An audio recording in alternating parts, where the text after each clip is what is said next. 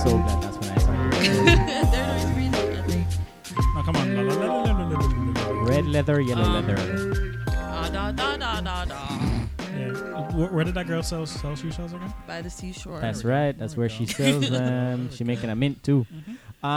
Hello everybody. Welcome back to another episode of Movie Man Dem. I am your host. Are you? I just had a stroke You there. sound real non-confident. I'm one of your hosts, Damien, with me as always whenever I lose my confidence and I have my little mini stroke. My co-host. Your fear emotion seeps up. What's your name, ma'am? Oh, I just said Me? it. What's my name, Bam? Yeah, what's your name? Oh, I don't know, Bam. With us on this podcast. Yeah, this is a two-man podcast. Here for the second time, making her second appearance. It is Sans cat, unfortunately. No cat. I don't think she realized that we only invited her back for the cat. Wait, and the you cat's did? not No, here. that was the reason. Yeah. Wow. Wow. Was that not clear? Wow. You know, I was a little nervous because you were like, oh, you know, we know it's like scatterbrain, but there's a reason. I did not know the reason was the cat. Yeah. No, Wow. Lauren, I mean, you brought a little sweet baby blind kitten that you gave glaucoma. We by made the way, so many to bits our out of it. episode, Yeah. and we're just like, well, I guess you're So the why cat lady didn't you now. tell me at my gate when you I picked thought me it was up? a package deal. I mean, I would have brought the cat. I was just like, hey, cat, you're a little bit bigger. You're pooping now. You don't I Yeah, want need to to see a listen, cat poop right on your lap, You don't- right on recording. I On want your us to lap, get that on mic. sure. On the couch, no. Exactly. No, I prefer the cat not being here. There It you was go. a little gross. What? Are you serious? You No, thought just the because cat was gross? just because he seemed like not to be that. She? Damon is sorry. really upset because the cat interrupted him during something. Oh, The cat really? had a big yawn. Oh, and Damon oh, was I just yawned. Like, There Damon was- had to stop his thought, and he thought that was very rude. There was that And the moment cat where he and the cat have had beef for quite some time. partway through He's the brought it up in every episode, conversation. it's just, But, yeah. in the middle of it. Yeah. No, he was cute. She. Sorry. God damn it. Don't misgender. misgender. That cat's Hey. gender, Damon. They were cute. No. Okay. So it's a lovely Lauren. She's back and she's wearing a second headband. Yes. Because last time she was here, I don't know if we mentioned it, but she had these purple cat ear. No, it was Minnie Mouse. Oh, sorry. Yes, it was Minnie Mouse Yeah. with the little bow. And now you have a rainbow unicorn headdress. And since the cat can't be a package deal, at the very least, we need to see the headdress every episode. Don't move. I just want okay. I don't want your head in it. Just sit still. I'm kidding. Every episode that you're here, we need to see something on your head. If I could make a request, feathers. Feathers. I heard Bam. crown. Crown. Yeah. Crown. Something bedazzled, maybe. Bedazzle. The crown. Could Yeah. be bedazzle. No. Two different. Don't try and put two in Oh, one okay, here. These are okay. different requests. No. All right. Separate items. All right. But I like that you are wearing the rainbows, and I'm sure this was not intentional. But the movie that we're talking about today is Inside Out. Yes. I did not think about that, No, you but did now not. I really was not. Yep. And as people who have seen Inside Out, or at least maybe you've seen the poster of it, you've seen those colorful characters, and each the movie, of course, features the emotions of a 12-year-old girl. Yeah. Yes. And each of those emotions is represented by a different And color. it's five. 11, Five How many? different colors. 12, yes. Yeah, 5 different there five? emotions, 5 different colors, and your headwear does portray those different emotions in those colors. That's crazy. So- I really did not do that intentionally Yeah, at you all. came through. You I didn't really even. did. Okay, I'm not even going to confess that. It's going to give me bad minus points. Subconsciously. Yeah, And the subconscious does play a part in it this film. does subplay. I feel like your subconscious knew you were coming on this episode, and they pushed all those buttons to make you choose they did that. this to compensate for the fact I did not rewatch it. Yeah. But you know, I didn't rewatch it. Okay, either. great. Bam is doing the heavy lifting for the research this Okay. episode.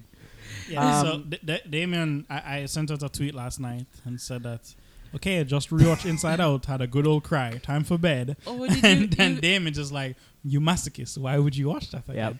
don't need to. Yeah. It Even made- though our podcast is specifically we're Rewatch- discussing this movie.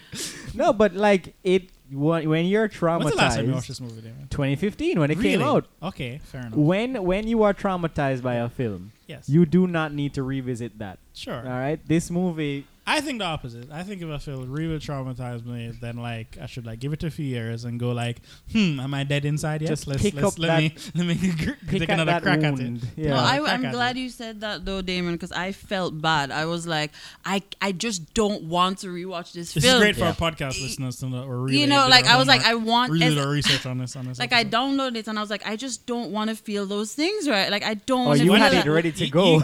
You could have just like skipped around the Bing Bong scenes to be perfect. Oh, yeah. Bing You see, when you say it, man, when you say the name so early. Who's your friend name? But yeah, but I think that is a testament to this movie that both me and Lauren did not rewatch it, but we still feel as though it was just yesterday. I would like your immediate emotional takes of what you thought when you watched the film. Okay. When I first watched it, walking out of it, I felt walking onto the theater. I immediately the first thought that came to my mind was Pixar's back. Yeah, because this was after a few duds. Like Good Dinosaur and Brave. Good Dinosaur, Brave, yeah. Cars 2. Right. They're under downbeat. Yeah, it wasn't the best time because up until like Cars 2, it was just like hit after hit. Mm-hmm. Even the first Cars is it's decent, but it's not like by finding it's Nemo decent, but you're also standards. like, okay, guys, that's your worst work technically. By the way, that's the reason why you have multiple Toy Stories and multiple Cars. Money. Disney wants because money. Yeah. they sell merchandise of those two Kids franchises. like toy cars anyway. Yeah. So now you slap a cute face on it. Yeah. Double the money. Yeah. You get double the money. And you can have a remote control Lightning McQueen. You can have a Lightning McQueen that flies. Let us not forget the social strangle Larry the Cable Guy had on culture during this time. Yeah. This is like mid 2000s. Yep. He's crushing doing well. Right now, Larry. But when I walked out of Inside Out and I was thinking, this gives me that feeling that no other studio was able to do. Because it took this concept which seemed so simple, seemed so fun and whimsical, and just broke my heart throughout of it. And really, but at the same time, breaking my heart, but also making me feel incredibly hopeful. It's unique in the sense that this is not a Pixar movie that has an antagonist per se, or even like there's a plot. We can get into that. Definitely. But it's not like usually there's a hero and a villain. This is a young girl battling her inner demons. It's not like Bug's Life where you're just like, Ant's good, cricket bad. Right, yeah, it's not. Yeah, and Kevin Spacey playing the cricket. Sure, that helps, yeah. Lauren, what are your first thoughts? I just thought it was brilliant. Like, I just thought what like a brilliant way to teach. Like, it's a kids movie, right? But it's Pixar, so we're gonna watch it too because it's just objectively good. But I was like, Pixar makes kids movies that are secretly for but adults. I just thought it was a really brilliant way to explain that sort of emotional landscape to people that young, because the way they personified it, the way like the animation was, even like, I don't know, I'm not going to get to the end, but even with the colors of the balls and like the mixture of emotions and having the protagonist be like a 12-year-old going through these things, and just like how the movie progressed with all the concepts and like how they explain like abstract thought. I just thought it was like a really brilliant representation of like, and I loved how the animation like helped with that.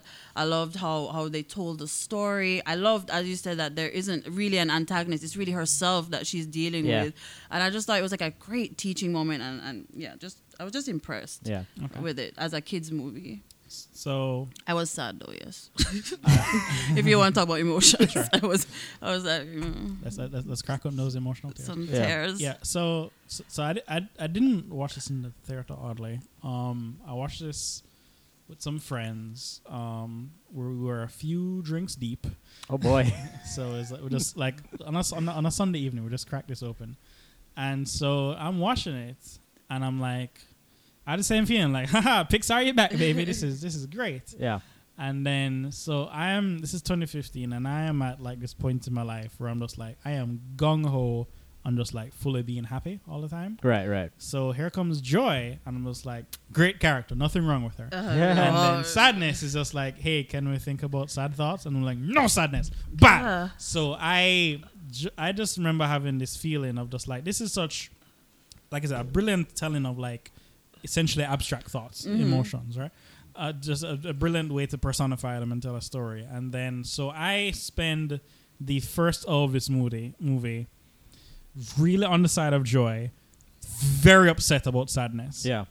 And the movie then has the lovely way of teaching me, a fucking adult, that sadness is actually an important emotion. Gotta acknowledge that you need to embrace. Without sadness, you cannot create empathy for other people. Yep. And even though I was always empathetic, for me to watch this and without saying it, I vocalize it for the first time. Like towards the end of the movie, I like actually start crying when when they realize like, oh no, you need to hand this over and think about things. Yeah. And this is the first time I like said it out loud, and even though it's just the vocalization of saying like, oh, I need to accept this. I really feel like this movie like changed me on some small cellular level. I don't think anybody watches this and doesn't come out of it the other side. I mean, even if you have some emotional awareness of that, you know, that dichotomy of joy and sadness and having to embrace both parts of you, I think just seeing it portrayed and seeing the battle between those two emotions be personified, because that's kind of Pixar's thing, is that they provide voices to inanimate things in a very heart-wrenching way. Yeah. More than, you know, I mean, that's a thing with animation. You know, you watch like The Brave Little Toaster. Why I'm feeling things for a thing that makes my Pop-Tarts. Right. And that was the funny thing about when this movie came out, because it was just like, okay, what if toys have feelings? What if bugs have feelings? What if feelings have feelings? You're like, what? Yeah. But what I really love about it is that they actually like imbued actual psychological concepts and actually how it works, like with abstract they spoke thoughts. To actual psychologists. Yeah, like with the abstract thought scene where they were like deconstructing, like she was like, oh my god, there's 4 stages, and they like visually represented that's actually like how it is in psychology. And I thought that was really cool. Yeah. Because the audience, you know, they're like, "Yay, hi!" Yeah, that's true. But when developing this film, like they did their research, you know, like they really. It took them 5 years to do this film. Yeah. Half of it was just like getting into psychology and working on the story. Right. They originally had 27 emotions. Oh my god! And then they filtered it down to like 5. Yeah. Like surprise was one of. But it's extremely well researched, and it gets into some very kind of high concepts. Yeah. it But is the most high concept, I would argue. Yeah. Well, Soul is pretty up Soul's there. Yeah. I feel like this was like this has. I mean, I hate to compare them, but I think this has a more interesting lesson than Soul necessarily. It's the same director, Pete Docter. Yeah. So they're I think so. Soul the same category, but Soul hit me in the sense of like it showed, okay, this is a 12-year-old girl, and it has that thing going on where it's like she's at that point in your life where these are your formative years. And you figure things out by the time you're an adult. I empathize with her way easier. Yeah. And Soul is kind of like, okay, you're older, you feel like you know everything, you still kind of don't you know? And that's what I kind of like about that. Maybe you'll never do. Maybe you never do, and maybe you just die. Who was the villain? I'd never watched that. So in Soul? Yeah. There isn't technically a villain. There's a little antagonist in the background. Bureaucracy is the villain. Yes, bureaucracy is the villain. Because he's kind of like, he's a pencil pusher up in heaven, and he's like, there's an errant soul. Yeah. Soul is about somebody trying to go into heaven, or they're on their way, but they don't want to. They turn around. They want to go back to They're Earth. like on this literal stairway to heaven, and they turn around like, no, I don't want to. Yeah, exactly. and turn around, don't want to die yet. And then the ethereal forces that control heaven and the afterlife are like the numbers don't add up. Like, hey, we're missing a person. Yeah. So they chase them back into the real world. Right. Yeah. So that's more like the straightforward, you know, we're running from a bad guy kind of thing. And I had a thought. As it relates to those, there's lots of thoughts in them. I was saying, like, it's very well researched, and it has a lot of those concepts in there that are kind of hard to grapple with, but it makes them so accessible. Exactly. Like regardless of what age you're at, I feel like this is going to resonate with you. Yeah. And at the very least, they introduce it, you know. Later on, you can go and do but it's like, and it's represented so well that you can easily just like it's strange. Whenever we talk about like these quote unquote kids movies, we're always discussing them like as adults. I never stop to like ask an 8-year-old. Yeah, what you they don't think have any of. like cousins. I don't know how this hit with the 12-year-old girls. I don't. like I've seen the only kids movies I've seen with my little nieces and nephews are like not something that require like thought afterwards, like Minions, and so there's no discussion to be had after watching Minions. With Minions, it's a lot of like rah, and they're just flying through the air. It's a cute adventure, and it's over. And I'm wondering, is this something where it's like they would like a little bit more pew pew pew action stuff in it? It moves at a good pace. Yeah. So I don't know. We'd have to get like a little kid here and interview them. Kenny, got any kids hanging around? You can okay, that's you got the link. That's unsettling. Source some 9-1's kid. Okay. All right, so let's talk. let's talk about the emotions that they have in the movie. There's joy, sadness, fear, anger, and disgust. And I think what a goddamn winning cast. Every single cast member is perfect. So you've got Amy Poehler as Joy, and this is right when she's in the show Parks and Recreation, which if you've not seen that show, she is essentially the same character. She is eternally positive, hyper energetic. She is the head of this governmental parks department, and lots of people that work there don't really care about the job that they're doing, and she's met with a lot of government workers, right? And she's met with a lot of frustration, and she has to keep them upbeat. She's basically just like the cheerleader of the entire thing. Phyllis Smith, who plays Sadness, was also on The Office. She essentially did the same, like her. Yes, like she plays Phyllis on The Office. It's very fun that I wanted to do this because I am currently now for the first time watching The Office. Really? Yeah. Yeah, I'm on like season 7 now. Okay. And okay. I would watch The Office like on and off when I caught it, but I never like sat down and read it. And now that it's on Netflix, free plug, I'm now sitting down and like watching the entirety of it, and even when watching it, just tangentially knowing Phyllis from The Office, her real both character name and her real name is Phyllis. Yeah. Just watching it, I was just like, in 2015, I'm just like, that is dynamite casting for the personification of Sadness, because her character in Office, like, there's a deep well of sadness, like undertone to her character. She has a real David Downer kind of voice to everything. Everything she says just seems like So then there's also Bill Hader as Fear. Yes. Which is very like he was on, this is in his SNL days where he's just playing every wacky kind of character. And he was on Saturday Night Live, so he would talk about how he would get anxiety attacks going on stage, going out to Saturday Night Live, and he was in a lot of sketches, so he was just anxious every single night. He's such a chameleon. Yeah, like at this point, he has like 50 wildly different characters. On SNL at this point. But his baseline voice is very kind of like nattering and anxious and annoying. Yeah. And then coming through, of course, Louis Black. There was no other choice. As Anger. There was just like this is maybe one of the best casts ever assembled for a film. I would and argue. Then finally, also an Office alum is Mindy Kaling as Disgust, who she does that like very annoying kind of jealous high schooler voice. High school, both pestering, but also also full of also herself. like full over above everything. Yeah, exactly. And even outside of the emotions, Kyle MacLachlan playing a dad. Yep. He's very daddish. Diane Lane as the mom. Yep. You know, like it's just there's and lest we forget. Lest we forget the Payakan of the episode, the Payakan of the movie. The film. Richard Kind, Mr. Bing Bong himself. Bing Bong. When I first met Bing Bong, holy God, did I dislike this character? Okay. He was. I didn't like him. I didn't dislike him at all. I was just like, yes, this is what a little girl would make up. So, all right, let me just get this right. Okay, no, I'm thinking of the wrong person. Richard Kind, he has lovely character actor. Yeah. So he's also been in quite a few Pixar movies. Yeah. He was in Bug's Life as the sidekick to the villain who was fucking up all over the place. Yep. He was in Toy Story 3. I don't remember his role though. I'm seeing it here. But he's one of the little girl's toys. Yeah. And so he's a good voice actor. He does a lot. He knows how to give you a lot of energy and life with his voice alone.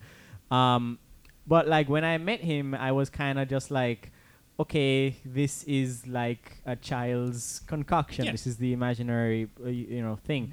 And he was just bouncing all over the place, and I was kind of involved in the plot. He's a great like addition to Joy. Or it was like, okay, now we got two over happy people. Yeah. Happy people. Now I don't remember exactly what I Would you like me to run you through the plot of this film you watched 7-8 years ago? yeah, please. Yeah. Because I remember what happens to him, but I've kind of blocked out why it happens because I don't want to think of it as needing to happen. Like in my mind, I'm thinking he could have been saved. Okay. But I just want to know, like, I can see why it happened, but like what you can run it so we can. Lauren, I'm sorry. There's a unicorn in this film, and know that you are draped in a lovely white fur with the horn. You are now perfectly. I know, a it's beautiful white perfect. unicorn. I'm going to take a nice picture of you. I'm for like everyone Bing to see. Bong. No, you're not like Bing Bong. Oh, no, There's an I'm actual unicorn character. Oh, Because you put really? the fur of. I don't need to see your arm. You're ruining Okay. the person. There we go. There we go. I feel nice, lovely unicorn. There we go. Okay, so if I may run through the plot of this film. Yeah. Okay. A little baby girl called Riley is born. She opens her eyes for the first time.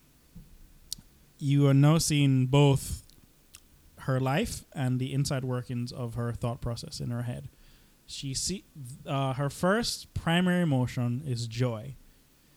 Joy is inside her head, so whenever her eyes are open, the emotions get to see what she sees, and then the primary emotion, joy, has a control board in front of her, and she basically controls Riley's. She gives like hints as to what Riley will do, and then Riley responds through her own.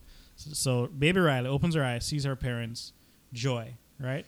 And how the movie shows Riley's thought process is whenever a core memory, a memory she'll almost never forget, happens, it forms a key part of her personality. And then subsequently, every time she has a new emotion kind of comes over, personifies itself, and controls that aspect of herself. So other than the core memories, which determine major aspects of her life, there are simply small memories, Right. which like build up her database as a person, let's say. It's now coming back to me now. Yes. Yeah, okay. So now we see like kind of montages of her growing up, being a silly little baby, playing with her parents, learning to like be wary of things. Like she's afraid of like tripping over electrical cords. Right. Thus, Fair is born. Yeah. Her father is trying to like get her to eat broccoli. She doesn't want it. Thus becomes disgust. Mm-hmm. He keeps on trying to give her broccoli. She gets angry. Thus anger is born. Mm-hmm. Yada yada. You see the 5 emotions being born. Then there is also sadness. Sadness comes second, actually, after joy. Right. Because she was it? She's basically like being put away somewhere, and she kind of gets scared. Right. And then the sadness comes in. And then so these form like the core aspects of her personality. So she's growing up, she's having a great time with her parents. The emotions are, doing their job, yada, yada, yada. And what happens is her father gets a new job, and they have to move. They have to move from beautiful Minnesota to busybody San Francisco. This is like the first time she's going, as an 11-year-old, she's going to like a really turbulent time in her life. Sadness, no. Sadness, in the little control panel of her mind, sadness is now kind of fiddling with the memories, right. fiddling with her thought processes, and what were all 5 core happy memories.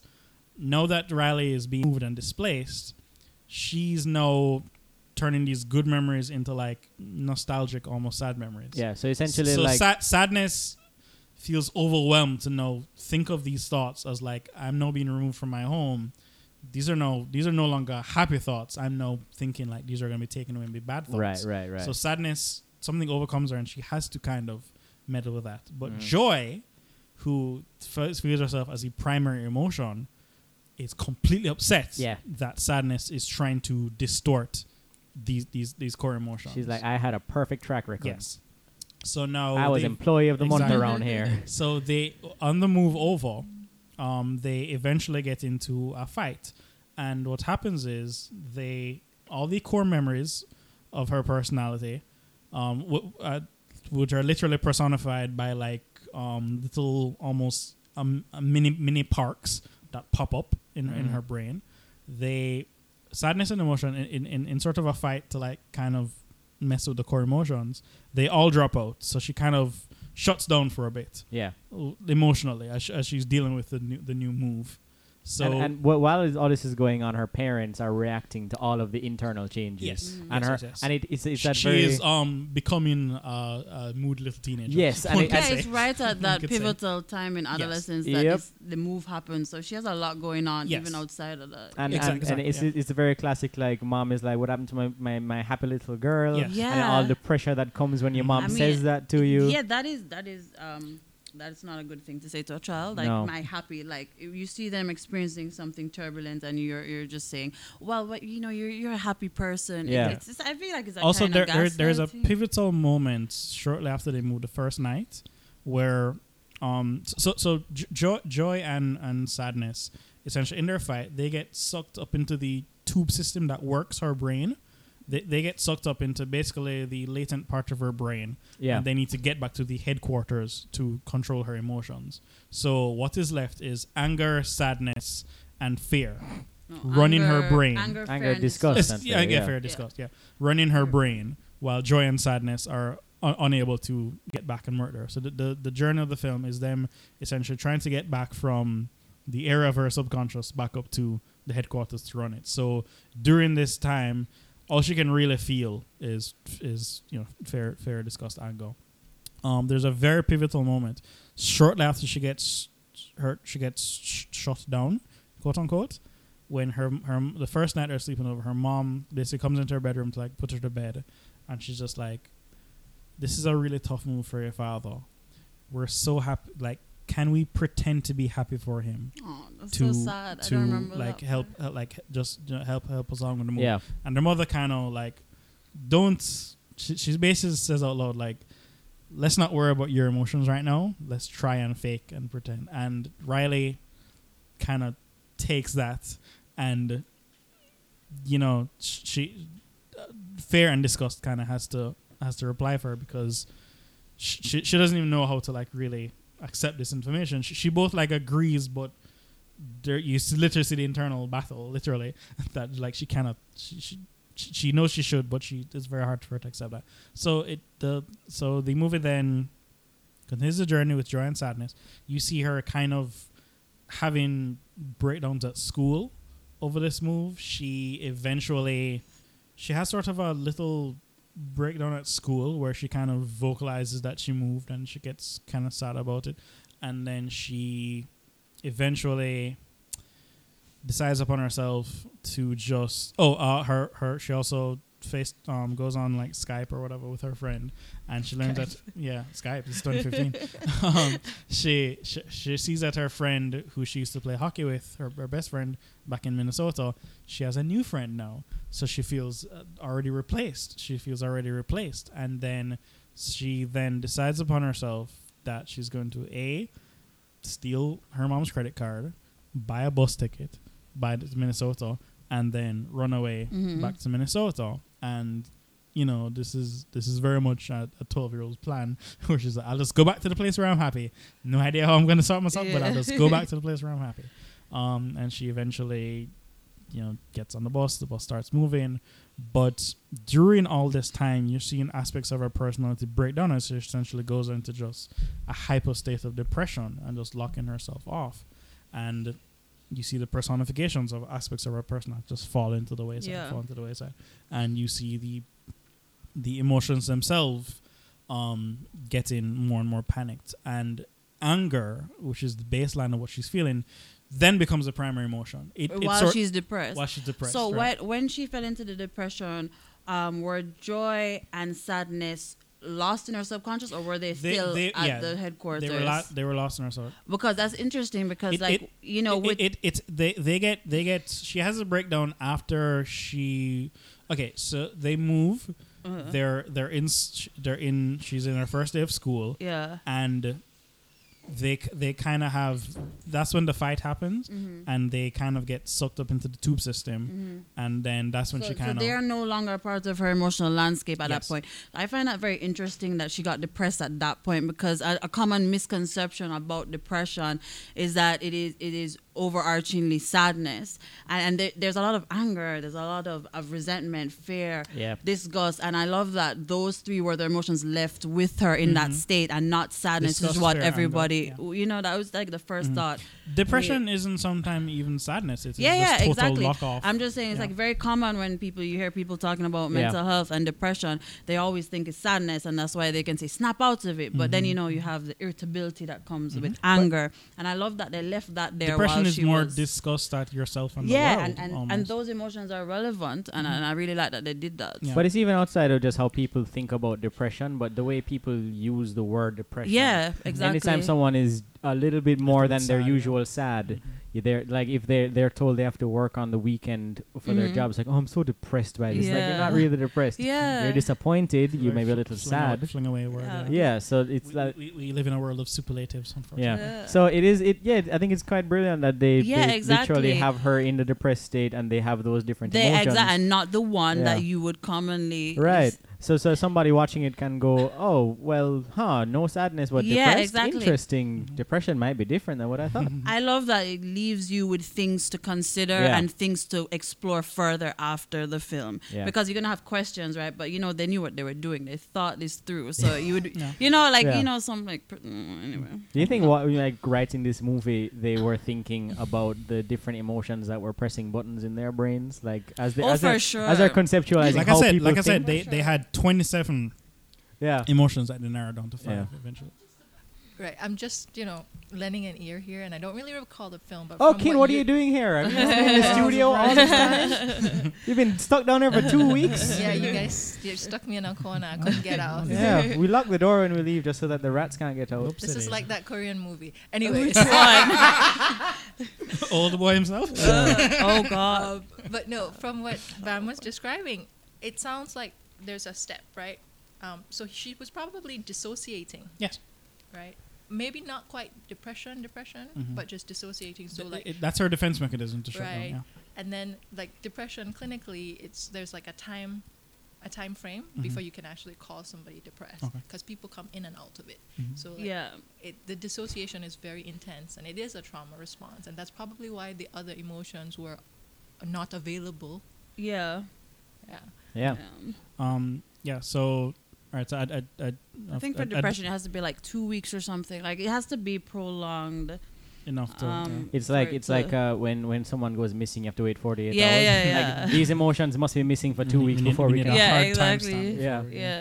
So I just said basically what happens to Riley, but the inner workings of her brain now, joy and sadness. While fear, disgust, and anger are her primary emotions, joy and sadness are trying to get back the core memories.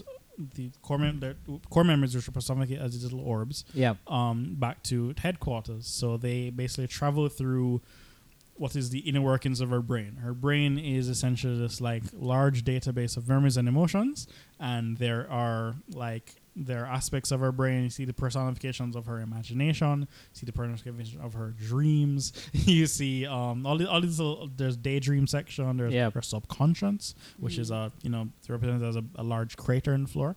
So they're essentially trying to just get their way back up.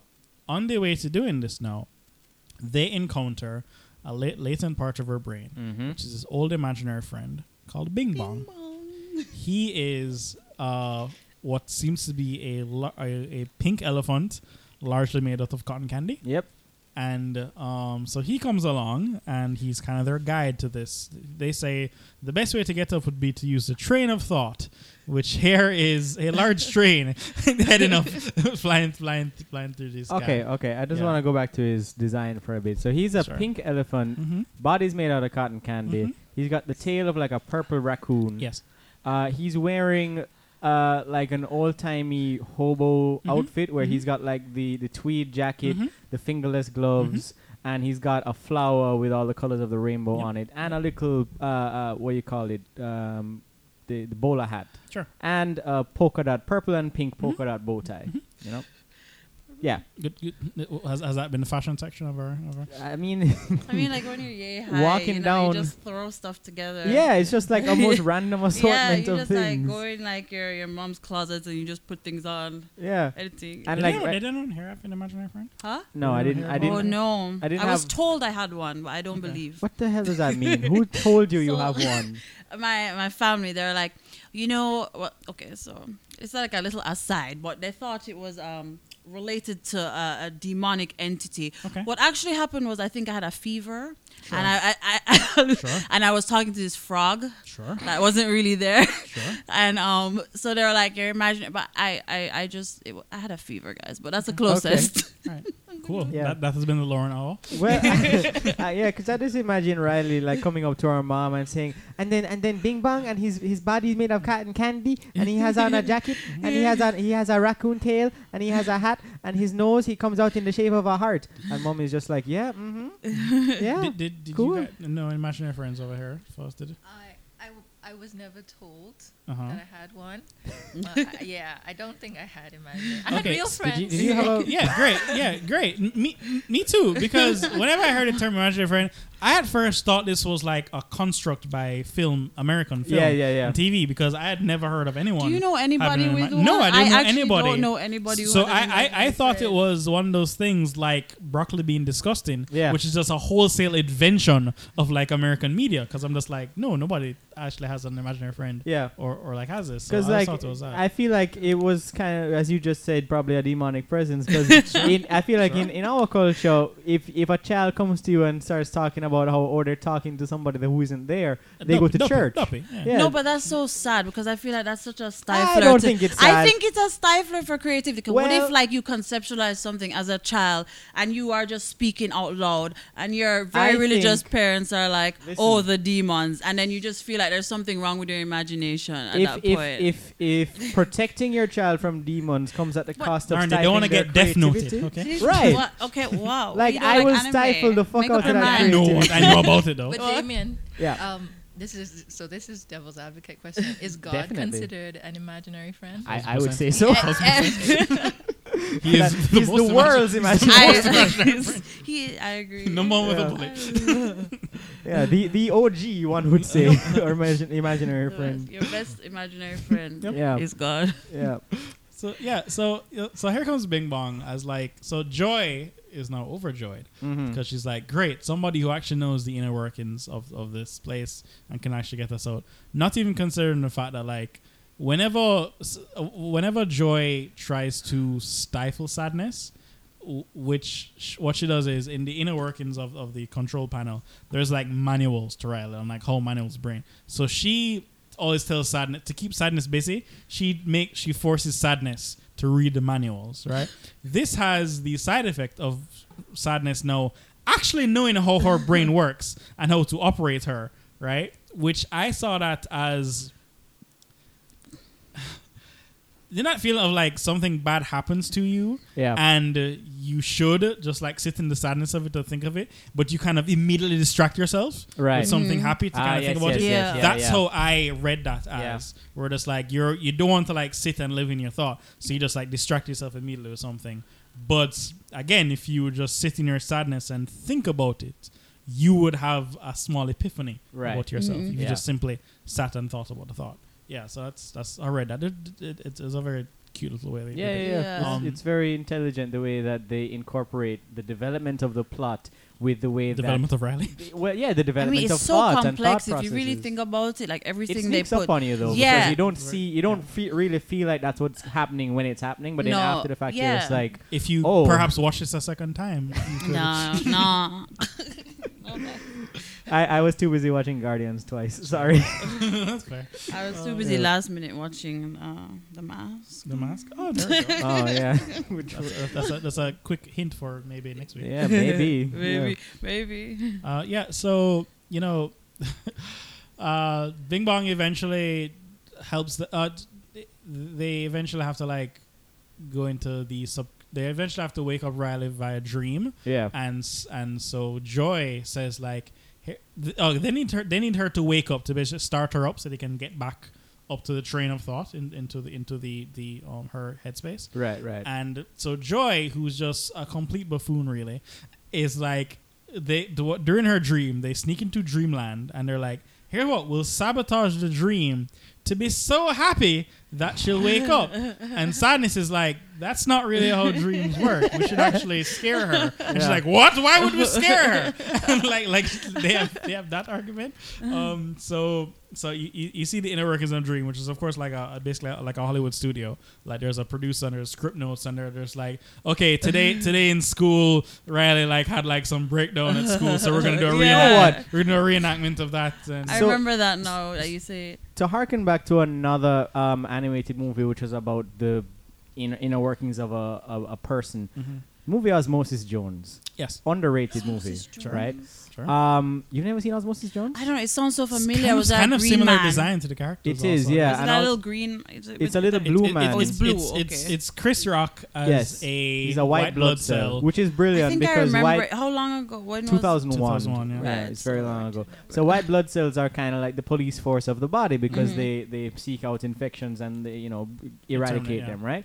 But there's a point where they go into the brain and it's like a movie theater, and every theater is playing a different dream, and there's one where the main character is in this is Bill Murray. He's like 45-year-old man with a child, but in the dream he eats a rotten egg, I think. He doesn't the egg fall. This disgusting egg falls on the floor in dirt, and he picks it up. And no. Not only that, the egg falls is picked up by a chimpanzee. Chimpanzee puts it in his mouth. Right. Falls on the ground again. Then Bill Murray then picks it up, says 10-second rule, and eats it. Right. It's very similar to where they're showing the dream of him in class and he stands up and his pants are gone, and it's like in a movie theater. So when I watched Inside Out, I was like, oh, I'm wondering if there was any influence from that because Osmosis Jones. Well, because I mean, when you're making a movie, you're just thinking, what? If you had to imagine what the personification of your dream logic is, yeah, you would think of it as like a TV studio. Yeah, movies. It's either TV studio or like circus act. Yeah, like because Patton Oswalt, the comedian, he described dreams as he thinks what it is when a dream happens, there are like several doors. And you open one door, and a little theater group does a play for you. Right. And you open one door, like a producer decides tonight we're having a horror, or tonight we're having a suspense, and then you open it up. And then he was describing dreams are on Ambien. Right. And he says when you have Ambien, he thinks the same theater troupe happens, but then like 3 doors open at once, and you're just like, and then all theater troops walk out, and they're like, "Hey, what are you doing here?" And then all 3 dreams happen simultaneously. That's chaos. Have you ever had that thing where you're in a dream and you're like, "This doesn't make sense," and then the dream just kind of resets? Has that ever happened to you? No. What's very interesting? We're talking about this. Yeah. So when I was 16, 17, and I had a BlackBerry. What I started doing was when I have a dream, this was when I fancied myself a scriptwriter, right? Yeah. When I had a dream, I would immediately wake up, get my BlackBerry, and just write out as much as I could remember and like form a narrative to it, right? And I would do this continuously for like 2 weeks. And then what I realized what happened was the dreams would become more coherent. Right. Really? Okay. And then eventually the dream would become essentially a TV series. Okay. Where I would have a dream. They went from like random dreams to the dream would stop, and wherever I stopped in the dream, you would have it would just pick up immediately where I left off, and I was eventually seeing like wholesale movies play out in my brain. I'm gonna try that. You're gonna try that? Yeah. That's happened to me, but it's like it took like 3 or 4 dreams for me to realize, I've been in this world before. Yeah. And then what would happen? I would have this. I also sometimes would just have the same dream. Over and over with like light plot points. Right. Adjusted. Yeah, dreams are weird. Yeah. They're cool. But yeah, I was, for a good while I was like sagas were playing out. I've been having it recently where I will get to a point in the dream where it's too much of an inconvenience for me, and the dream just starts over from the point where it made sense. Mm-hmm. So like one was like my car got I came outside and the wheels were taken off of my car, and it was pushed to the side around a bunch of other scrap metal, and I was just thinking about the logistics of having to get new tires and how to check. And I was like, I don't want to deal with this. Yeah. So I just restarted, and the car was there. Yeah. Have you ever had the experience of you're in a dream and then you wake up for like a while? For me, for like half an hour, and then you fall back asleep and you just pick up where you left off before you woke Sometimes, up. yeah. That happens if I to can me. get back to sleep fast enough, because if it's like a really good one, I'm just like, nah, take me back. Yeah. I don't want to be just like, take 2, boys. What I'll do is like, because like for me, like I'll forget them, but I like say it out loud to myself. I'm like, okay, this happened, and then like if I fall back asleep like half an hour later, I'll just like tell myself, and then I just like pick up back, right, and then it goes. Yeah. What did happen eventually also is that like you said like the dream would start over. What I would do, I would realize I'm dreaming, and then actively think about what I wanted to That's happen. happened to me too. Yeah. And then it would play. It works. Wait, like while you're asleep? I'm sleeping. I realize I'm in a dream. Like this must be a dream. Yes, and I'll go. But I prefer if this happens. Yes, and my brain would. You just kind of will it. My brain would make it up for me. Yeah. Dreams are cool. They are cool. They're nice. We should do an Inception episode. Yeah. So they go to the dream, and she tries to manipulate the dreams to make them happy, and it turns out bad. Right. Yeah. So eventually, the movie crew at the dream call like the security guards, like, to get these emotions out there. They're like ruining her dream process. She gets a real weird, wacky dream where like her teeth falls out, and she thinks she's naked at school, and eventually Bing Bong runs in like, "Hey, Riley, it's me." And she's like, "Bing Bong, what the hell are you doing?" And eventually they get kicked out and thrown into the subconscious, which is here like a large jungle in the middle of this crater. And eventually they find like an old latent scary clone that was at a birthday party, and they use this clone to basically burst her wide open and like scare her awake. Yeah. And then when she wakes up, the dream was so weird that is when she finally decides like, that's it, I'm moving out, I'm moving back. Yeah. And she gets that's the bus ticket. Right. Yeah, because she in the real world, on her a frolic of her own. Yes. Yeah, she turns her, and her parents are just freaked the hell out. Yeah. And then there's a pivotal moment where Joy and Sadness they miss the train, or the train on the way to it kind of like malfunctions and drops off, and they're basically, she realizes like, oh, you know what, I can just use back the tubes to like get back up there. So she like a tube dismantles, and she like tries to jump in the tube, but it can't take you back up there. It can't take you back up the way it took you down. Right. And then she at this last minute kind of pivotal moment where like the ticking clock in the movie is aspects of her personality are dropping. Like her goofiness is the first thing to go. Then her sense of like right and wrong. Yeah. Then finally the one that's most important is like her family. So she's becoming a sociopath. Her family is the last pivot of her emotional. That's it's shut down, but it's not crumpled. That's how they personify. Right. So Joe at the last minute, in her last minute ditch effort, she like goes into a tube, and Sadness and Bing Bong are following her to like help her. And then she in like the moment where 2015 Bam realized that Joy is actually the villain of the film. I was gonna say that in the beginning too. That she basically says Riley cannot be sad right now, and she pushes away Sadness, and she tries to go up the tube without her. She closes the tube and she tries to go up the tube without her, and that locks her. And Sadness, of course, feels really crappy about this, so she runs away. Yep. And then it is when she malfunctions and they drop way down into just where old thoughts are thrown away. So they're in this another chasm where like slowly all previous thoughts are just slowly disappearing. And when Bing Bong comes down here, he is a thought as well, so he slowly starts disappearing. Now, the moment in the film where everyone who has not cried yet begins to cry happens here. Yep. It's true. Throughout the film, they reference that her and Bing Bong used to sit in this little red wagon that they carried, and when they sang a song, the red wagon would shoot out this magical rocket, and they would fly around the place.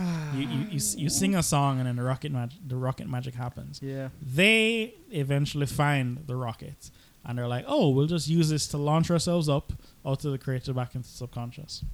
Joy and Bing Bong are there doing their best. They form a little what do you call it, ramp, and they're trying again and again and again to like sing the song, blast the thing up, blast off into. But it's too much weight. The rocket doesn't have as much power as it used to. So finally, Bing Bong. So when Joy is just like, oh, this is never gonna work, Sadness goes up to her like, listen, let's try one more time. I got a good feeling about this. They sit in the rocket, they're blasting away, going down the ramp, and as soon as the rocket is about to like hit off, Bing Bong grabs her and just like, sing as loudly as you can, Joy. Sing as loudly as you can. And he jumps out of the wagon. Yeah. And the rocket flies off. Remember earlier when I said that I hated this character when I first met him? Is this why? No. I felt such guilt for disliking him. Yeah. Because like, you goddamn noble hero. Yeah. You sacrificial so imaginary friend. Bing Bong sits in the cradle, slowly disappears into dust. Just why? Why did I have to do that? Joy. Sorry, I did mention this, but previous to getting into Rocket, Joy looks on a previous happy memory, which is when her first hockey match, where Sadness this is the orb Sadness touches that changes the memory, which triggers the plot in the first place, where she realizes that like this is her first hockey match, and it was the first, like everyone congratulated her because she came so close to winning, but she didn't get it. And then she realizes that like she looks on the memory fully, and she realizes that the reason she likes that is that even though she lost, her parents sat on a tree and like consoled her, and made her feel better. And then that's where the empathy comes in. And Joy realizes, oh, she both needs to be happy and sad to be a fully fledged person. Yeah, this is when she realizes. Yeah. And so then Bing Bong helps her out. And, you know, she gets back to Sadness. She then has to locate Sadness, and she gets a new plan to get them back into headquarters. But I saw this as like, when you are becoming a fully fledged person, there are simply childish things that you have to let go fully. Yeah, I agree. And so this is Bing Bong, her imaginary friend, sacrificing himself, going to the wayside for Riley to become a human person. And that's what Joy couldn't do. That's what Joy couldn't realize. Joy couldn't like give up like her prominent position to allow her to experience the rest that she needed to develop. Joy but Bing is Bong mad with power. She's like my Riley. Like I was here first. She's mine. I should be in charge all the time. And she has to relinquish. Realize but on the face of it, you're thinking, you want this girl to be happy. You like this Riley girl. Like, happiness is good, right? And then what you're not getting, I feel like at that point, as you said, Bam, that was the moment of maturing when she puts aside Bing Bong. Because like Inside Out is a weird movie because if you're just watching the outside just of Riley just moving around, you're seeing a child become moody. Yeah, it's just a moody kid doing like throwing a tantrum of not being so happy about the move.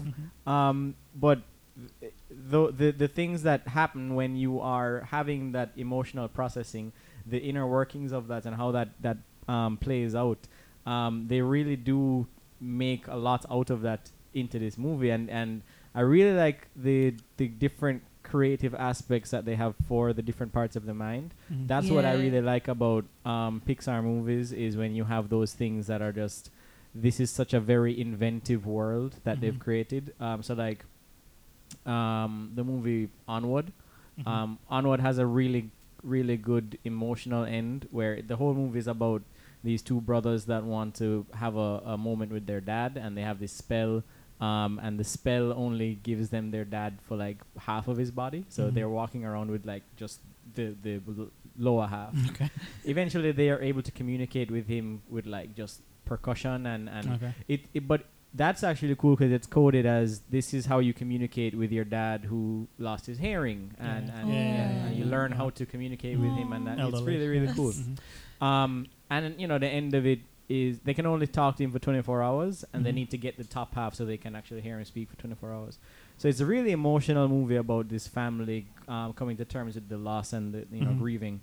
But outside of that, everything about the world is so involved. Like there's a creature high school This is basically like a fantasy world with modern aesthetics to it. So unicorns are essentially like raccoons who just go through your trash and are like pests in the world.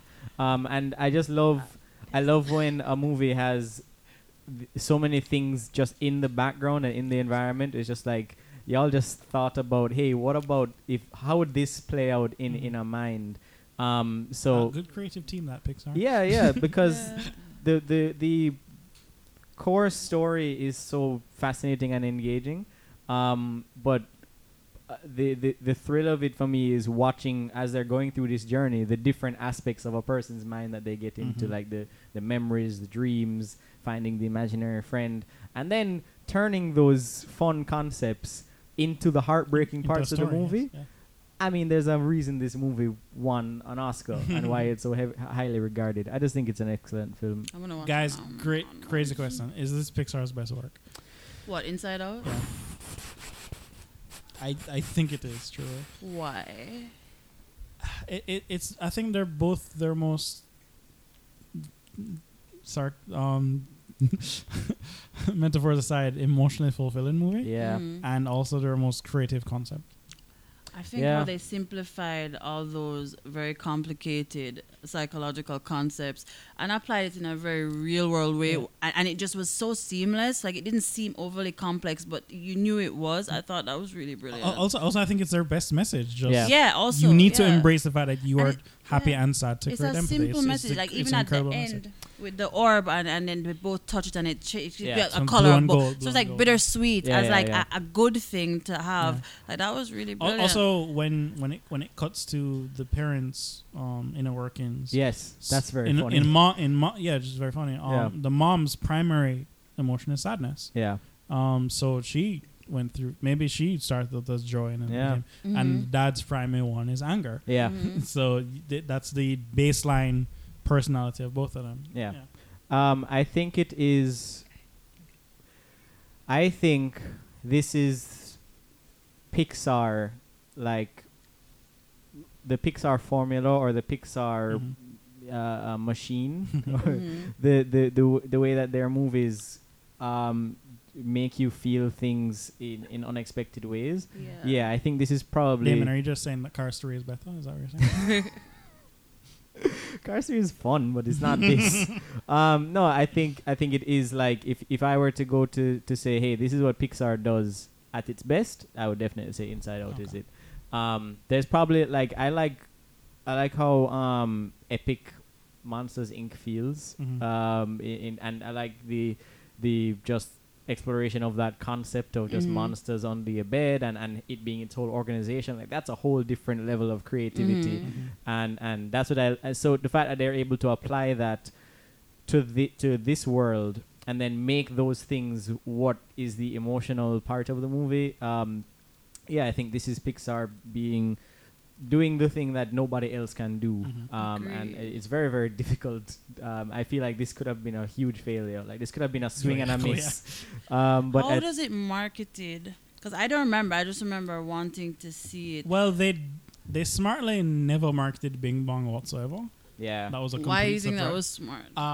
Because he is the big emotional moment, quote unquote, of the film. So they didn't want to like spoil that for people. They just marketed it as just like, look at this girl, look at her emotions. Yeah. When anger gets set, she just shouts, haha, isn't that cute? Yeah. So they marketed it as a comedy? Yes. No, definitely. Because I remember the trailer now. It was like the scene where she doesn't want to eat broccoli. Yes. And it's showing when the different stages of her response and showing the different people pressing the buttons and the mom getting, like, that was how it was marketed. Like, look at Pixar doing Pixar. Hey, they're back at it. And then everybody came to the theater and got crushed. Smart. It made a lot of money, though. It made $858 million worldwide. Cool. That is what was their budget? Or 175. Oh, okay. So but like Pixar is not like Illumination. So Illumination does the Minions movies and the Mario movie recently. Those make billions of dollars easily. Pixar has movies where they will not crack half a billion. Like they'll they'll do great, but not like. No, every now and again they put But like they a leave toy. such an They put like a impact. Toy Story 3 or Yeah, something. yeah. They leave such an impact. They leave, like, an indelible and I feel like impact, those, like for me, are the best movies, and I think that's why I would agree that Inside Out, because it really just like it leaves an impression on you. Yeah. After. Like everyone, like lots of companies make animated movies, and you Yeah. can argue which one is the best one. I think Pixar makes some of the best movies. Yeah. Yeah, in Period, general, yeah. right? And then like they have like comedic aspects. They have something that like pull at your heartstrings. Like everything is just so well done. Like I think Wall-E is one of the 50 yeah. best films ever made. Yeah. Yeah. The only Period. bad thing about Pixar is that they did they did kind of snuff out 2D animation for a bit. Like there's a Yeah. good period where you could not get anybody to give a shit about a 2D animated movie because Yeah, that made me so sad. CG was just like the hot The shit. hot It was thing, just like, oh wow, they can do this. They can have all these dimensions to these characters and evoke such emotion with them. I would love to see because they've done shorts, Pixar, with 2D animation. I'd love to see if they could do a full feature with that 2D? style and Yeah, see go what they back. could do with that. I wanted to say, because she's not here, but this is one of Brittany's favorite movies, and she Okay. wanted you to be here, but unfortunately it's Mother's Day weekend, which means she has a lot to do. Sure. But she watched this and she has always had that kind of relationship with her family where she has that pressure to be happy all the time and had to really come to terms with her emotions and dealing with that. So the moment of them touching the orb At and the it end. being both of the Yeah. like that really touched her. Oh. And I remember this would have been probably Christmas of 2015 where she was having a particularly stressful day and it was centered around that same thing of not wanting to feel sad and just being frustrated over the fact that she was feeling sad. And I had got her a Christmas ornament which was joy and sadness in an embrace, right? And this was a few days before Christmas, probably like, I don't know, at the most a week before Christmas. And I was like, okay, sit down. I'm going to give you a Christmas present early. And she opened it up, saw in the box, she saw joy and sadness hugging. And girl broke down crying instantly. The floodgates were open. She was like processing her emotions. And I was like, That's so beautiful. yeah, it was a good moment. It was a Like good I moment. also I was watching this. You know the channel Cinema Therapy? Okay, so I was watching a part of their review of this. And at the end, I don't know Blondie's name, but he broke down. He broke down crying, and Yeah. it was really a beautiful moment because he was saying that like his 4-year-old daughter, after they had to move back to I think Utah after COVID, after they had moved to LA and everybody was really enjoying it. They made friends and they had to swiftly move back, and it was really difficult for his kids. Yeah. And they showed him this movie, and he said his 4-year-old came to him and was like, well, now Daddy, my memories of LA are bittersweet, and he just started crying, and he was just saying like it's a really important movie for him, Yeah. and for him to have gone through that and like be able to show it to his kids. Yeah, yeah. It's like really, really impactful. A good movie. And why did we decide to watch this one? I don't know. Was it? I don't remember. Just to close out, I'll give you my final thoughts on Inside Out. Just what a great cast. What a great script. Like the way the story develops, the dialogue in it is like you go through a range of emotions for each of the characters. I mean, Joy, you're on her side for a bit, and then there's a point where you definitely say, no, you are harmful. Like, I love the way that the movie brings about the idea of toxic joy. Lots of the time you think toxic anger, toxic fear, toxic sadness. All these things are like every other emotion is squarely associated with negativity. Anything too much of anything that's too much of it is bad. Yeah, the movie has this this message. Method to our madness. Yeah, well, it has a message of balance, and it does so with a very balanced movie. And You can't be a fully developed person until you embrace all of your emotions. exactly, and having Riley, whenever they cut to Riley, it never feels like you want to get back to the inside world. You're kind of like, oh yeah, I'd like to see how this everything that I'm seeing behind the scenes is manifesting in the real world. You want to actually see, and the scene where she breaks down crying and talks to her parents about it. That's also another message. Like, hey, yeah, you're going through this internal process, but you gotta know how to communicate it. You gotta get that message out there so that the people who are around you, who do love you, can get a sense of what's going on and maybe can help you or at least give you some context, you know. I had a realization last night. So I spoke it the first time I watched it. I watched it again last night, and this is when I was just like, I was trying to go in it with like, I'm gonna fully overanalyze this, and I'm gonna see every little thing I missed, 7, 8 years ago, whatever. And then I just found myself just like after the first 10 minutes, just warmly embracing it, and I'd forgotten my psychoanalytic take, and I was just enjoying it again. But then I had the latent thought towards the end, the third act, when like Riley is like, she's buying a ticket, she's getting on the bus, she's trying to run away. I just had this thought where I was just, it's funny, I've seen so many movies where this similar thing happens, where a child wants to run away, where you only see the external, and maybe I cared about the plot, maybe I didn't, but now that I'm seeing the inner workings of why she's going through this, I just had this like, the last 30 minutes of the movie really hits me, where I just go like dead silent, and I'm just like, I cannot shake it. It really hit me emotionally, where I'm just like Pixar has this amazing way of like taking something very small and really getting into it, where like the first time we're like, I don't even think about this thing, and now I'm stopping to think about it, where it's like, really care about this girl, and I'm so upset, and I need her emotions to work out themselves, and I am more worried about this girl sitting on this like I am grabbing like something, stressed out when she's on the bus and the bus is moving. You forget you're watching a movie and it becomes your reality. It becomes a reality. I fully Riley, I fully empathize with the character. Fully was a real person. She was my little neighborhood girl that I needed to get back home to her parents so she could be safe and protected. Interesting enough, when we did American Pie episode, I had this thought where I was just like, when I watched American Pie at 10 years old, I sort of realized it was the first time in media where I'm seeing two female characters have an interesting relationship, as opposed to like previous media where like I'm only seeing like stereotypical badly written characters. There's and it's American Pie, I know, but there are two characters in that film that are incredible. Two best friends, and so it's the first time I had this latent thought of like, interesting female characters ? Thus interesting women in my life ?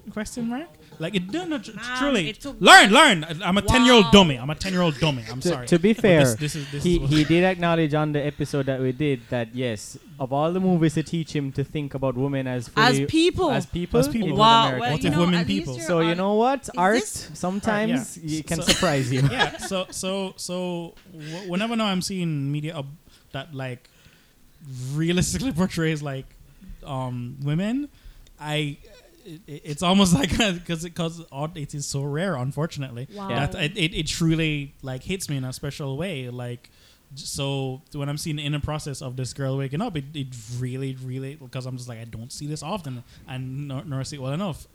And real tangent, there's a Walking Dead video game where you can Clementine, the Telltale series, where you essentially play a man who essentially has to adopt this girl and need to raise her during the zombie apocalypse. And that is one of the hardest times I've ever cried. Really? In the end, because it's a zombie apocalypse, so terrible things happen, and you need to make a terrible decision to like help her, and you are controlling him to make the actions, do the actions. And it was like the closest I've ever come to like parenting, and having to make a difficult adult parent decision. And he does have a sweet dog, guys. Yeah. And then it just hit me emotionally in a thing that I've never. So I'm very the like father daughter aspects of things really crack me open. Yeah. Play The Last of Us. I don't want to for that specific reason. It's really beautiful. Yeah. What, The Last of Us or The Walking Dead? Oh, so that's The Walking Dead. Yeah. Telltale. You can download it. It's very easy to find. Okay. It's not difficult either, because it's basically like you're choosing what to do. It's a point and click adventure. Right. So it gives you decisions to make, and you can choose like, are you going to help these people and help them find food, or are you going to steal all the food that they have? Yeah, it's based off of your decision. Right. Yes. Yeah. The very interesting thing about it is you're kind of listening to dialogue, and then they give you essentially 5 seconds to read replies and decide what he's going to say. Some of them are very difficult. Yes. It's kind of like what it would be like in that environment. Yeah. You would have to make quick decisions. They just present very difficult decisions that you need to make very quickly, and like what you say will either like sometimes they're like, do you make this person angry? Or do you make this person angry? Do you help this person? Do you help this person? Do you figure out this dynamic of the situation? Do you like, and it just presents more and more difficult decisions. Bam, kudos to you for being the only person in the world who watches Inside Out and thinks, I'm getting American Pie vibes from this. American Pie vibes. Yeah. And that the thread you just pulled from Inside Out, American Pie to Walking Dead. Impressive. Only on a movie Man Dem are you gonna find that kind of analysis. Also, with your point about you said the point says that you just saw a woman as people at 10. I mean, a little late, Bam, but you have a mom. But Lauren, think of that's all. Not a woman. That's your mom. Lauren, she wasn't. I do have a sister. Lauren, stop and think of all mass media presented. Think of all mass media being presented to me as a little boy. Yeah. But is that all that you took? Like you took I everything, empathize all most your with stories and TVs and movies. Media, this is what I'm not like your real life. This is what I'm emphasizing through art. No, but like as he said, when you're watching Dragon Ball Z, you're on Goku's side. Goku's got a girlfriend. Chi-Chi. Chi-Chi, but Chi-Chi's awesome. Yeah, but at this point she's kind of nagging. That's her character. Yeah, this full aspect of her character. To help Bam here, and also to his point, right? If we put it on, like if we flip the coin, and we're women, and you still find you have a lot of mothers who treat their sons like attached toys. That's true. So they don't really see them as persons either. So I think parents sometimes do that in general. But also I had a thing I thought, like when you said like the mom's overarching emotion was sadness and the father was anger, and I thought that was so what's the word, like did they do that on purpose? Because I think this movie is very well and I was just wondering why we still do that, even like because when did it come out? 2015. Yeah. Right, like why? I understand it's a kids movie. You need to make it very simple to understand, but I just hate that sort this of. This is when I a see that type of joke, but it's also they also have to think about. Yeah. But to your point though, showing the parents' inner thoughts. Yeah. So it is a throwaway joke, and it does kind of lean on stereotypical gender norms. But also think about it in this context where Riley is of a younger generation and her parents are from an older generation where they are more likely to fall into those gender roles because of when they were raised. And every generation, when you read the studies on it, every generation becomes more emotionally intelligent and more empathetic. So Riley being the younger person, she has a broader landscape. Exactly. So she's going to have. I would almost argue that there's also the interesting point that like Riley has different sets of gender. Promoting her emotions, while the parents, all the mom's emotions are women, all the dad's emotions that's a good point. Like they are mixed. They're mixed. We both kind of did our final thoughts. If you want to give your final thoughts on what were your final? Give me like a hint. You'd have to listen to the episode. Movie good, yeah. Oh goddamn! Well, my final thought is I really like being a unicorn in a fluffy white blanket, and I will never bring the cat again. And I still want to know. Well, congratulations on your last episode, I still want to know why I was called here, if not for the cat, because that's what you said. You gave really good insights, and I like the fact that sometimes you sound like you're drunk and slurring your words. But you're just talking, and is that how I sound? Your baseline personality. Yeah, it's fun. Wow. But no, in a cute way. I can't remember exactly, but there was one point that there were a few points you brought up where I was like, oh, that was a really good point. But there was one in particular I was just like, God damn, neither me or Bam would have come up with that. When I'm editing it, I'm gonna find it. I'm gonna message you about it. Please do. Yeah. I really want. I'm gonna isolate the clip and be like, this is you at your peak for this episode. Oh wow, yeah. I feel so slighted, but I had a great time. For this episode, not for like your life. Your peak is still coming. Yay! Yeah. We'll reach it, don't worry. We'll get there eventually. All right. Ken, you got any thoughts on it? No? It's been fun. It's been really Yeah. We will leave you some food and water for down here for the and next maybe week. a radio. A radio? ham radio. Let's A not radio. let's not get out of hand. She doesn't even ask for like a laptop. We have a whole TV kid. Why don't you use a She TV wants right there? of all the things in 2023, she's asking for a ham radio. Yep. I don't think you can get signal down here. It's in a basement. You can always get signal with a ham radio. Okay. That's why she wants a ham radio. There's a window right there. Resourceful woman. All right. Last thing I was gonna say, I do see on the Wikipedia page that there's a plan for an Inside Out 2. Wow. Supposed to come out in 2024. I don't know if that's actually gonna come out then. If they can pull off the same thing, sure. But I hate the fact that when Disney fully bought Pixar from Apple, yeah, that's kind of when they started doing sequels. yeah, They kind of, they would be so beautiful, right? They would be so beautiful if like each movie was just its own individual world, and then Disney's like money though, Yeah. and The last- their hand is kind of forced. The Pixar, in between Toy Story 3, which another sequel, but it's great. In between Toy Story 3 and Inside Out, there's also That's the only sequel of theirs, I think, that. Works really well. Works all really of well, them. yeah.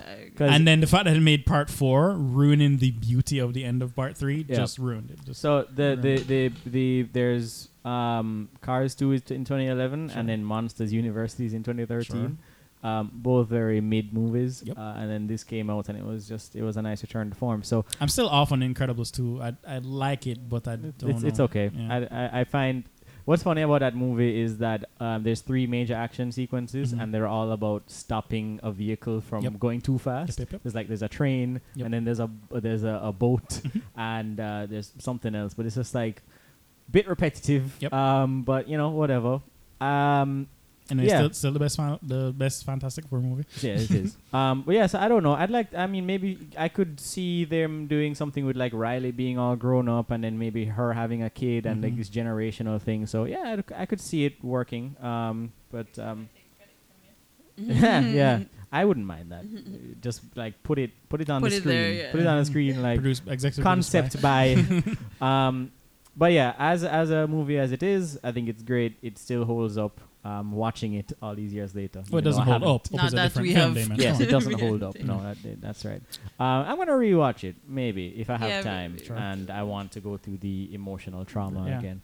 Again, so I was like enraptured by the last 30 minutes. Yeah, And like I said, the first time I watched this, I kind of like had a almost manic, like I hate that I've never thought this out loud kind of point to empathy. And then again, this time I didn't know it coming, and I just sat down very nice last night, laying down the bed. Martine was playing the new Legend of Zelda. If you want to put a timestamp on this episode. hey man, I just went. I have the IGN page up, and it's Right. just every story is Zelda. Yeah. So she's there playing Breath of the Wild, enrapturing Tears of herself the in Kingdom, Tears of the bam. Kingdom in that boot store. Yeah. And I'm just laying down stone silent behind her, just like gripping the bed sheets and just watching this thing. Yeah. And of course, Bing Bong died, and guess what? Surprise, surprise. Boom, boom, 2 tears drop ever so gently from my eyes. Yeah. It'll do that to you. Well, we hope you enjoyed this analysis. Thank you, Lauren, for coming on. We really appreciate you and your unicorn self. Yay. And Bam, thanks for coming here as always. We're You really. didn't have to thank me. You never did this without me. You're talking about. That's true. That's Yeah. true. I mean, it would be Damien, awkward. Damien, much like Batman, you'll never have to say thank you. I think about sometimes like, what if I were to just put out an episode Without you? and without you there, and then you're just seeing it on your feed, like, what the hell is this? Oh, much like our good friend in Dalim for Murder, I would have to then concoct a whole thing. And to you would murder come here quickly. week after Oh, week. of course. I would keep up the and then guys of... eventually, Yeah. I'll just keep the scissors nearby. All right. Thank you all for listening. You can find the podcast anywhere podcasts can be found. You can find the thing you're listening to right now. Hopefully, when you're listening to it, your emotions are pressing the right buttons. Sure. Don't have a breakdown listening Nope. to movie Man Dem. That would be irresponsible. Don't bill We us tried for to your warn you. therapy. Tried to warn you. we can find the podcast on Google Podcasts, Apple Podcasts, anywhere podcasts can be found, Spotify, all those things. You can find me at David Michael Movies on Twitter and Instagram. Bam! You can find me at FlatBammy on Twitter, or Instagram was taken on the Instagrams. And I will probably post a picture of what we're going to talk about next. Yeah. And if you have something that you'd like us to talk about, I also post really funny memes. You can at us on either those platforms, or you want to hop into those DMs and say, hey, you should listen to this, or you should watch this. Don't listen. That's not music, Man Dem. Watch this. And or then just shout into the atmosphere around you. Maybe someone will hear you. Don't know. If enough of you say that we need to watch, I'm trying to think of a really obscure anime. Right. If enough of you say that, you can say it all you want. 3 I will times not 3 listen. eyes. I will not listen. You Obscure say it all you anime. want. I won't It's listen. an anime. Those words mean nothing. Yes. Obscure. I will force Bam. If he doesn't watch it, I will force him to sit there as I go in the deep dive into your anime. Listen to you talk for an hour, right? Yeah, go ahead. And you can poke fun at all that. That'd be fun episode. You can just talk about. I wouldn't push it. All right. Thank you all for listening. We'll see you next time. I don't know what we're gonna do next week, but it'll probably be a great fun episode. It's probably gonna.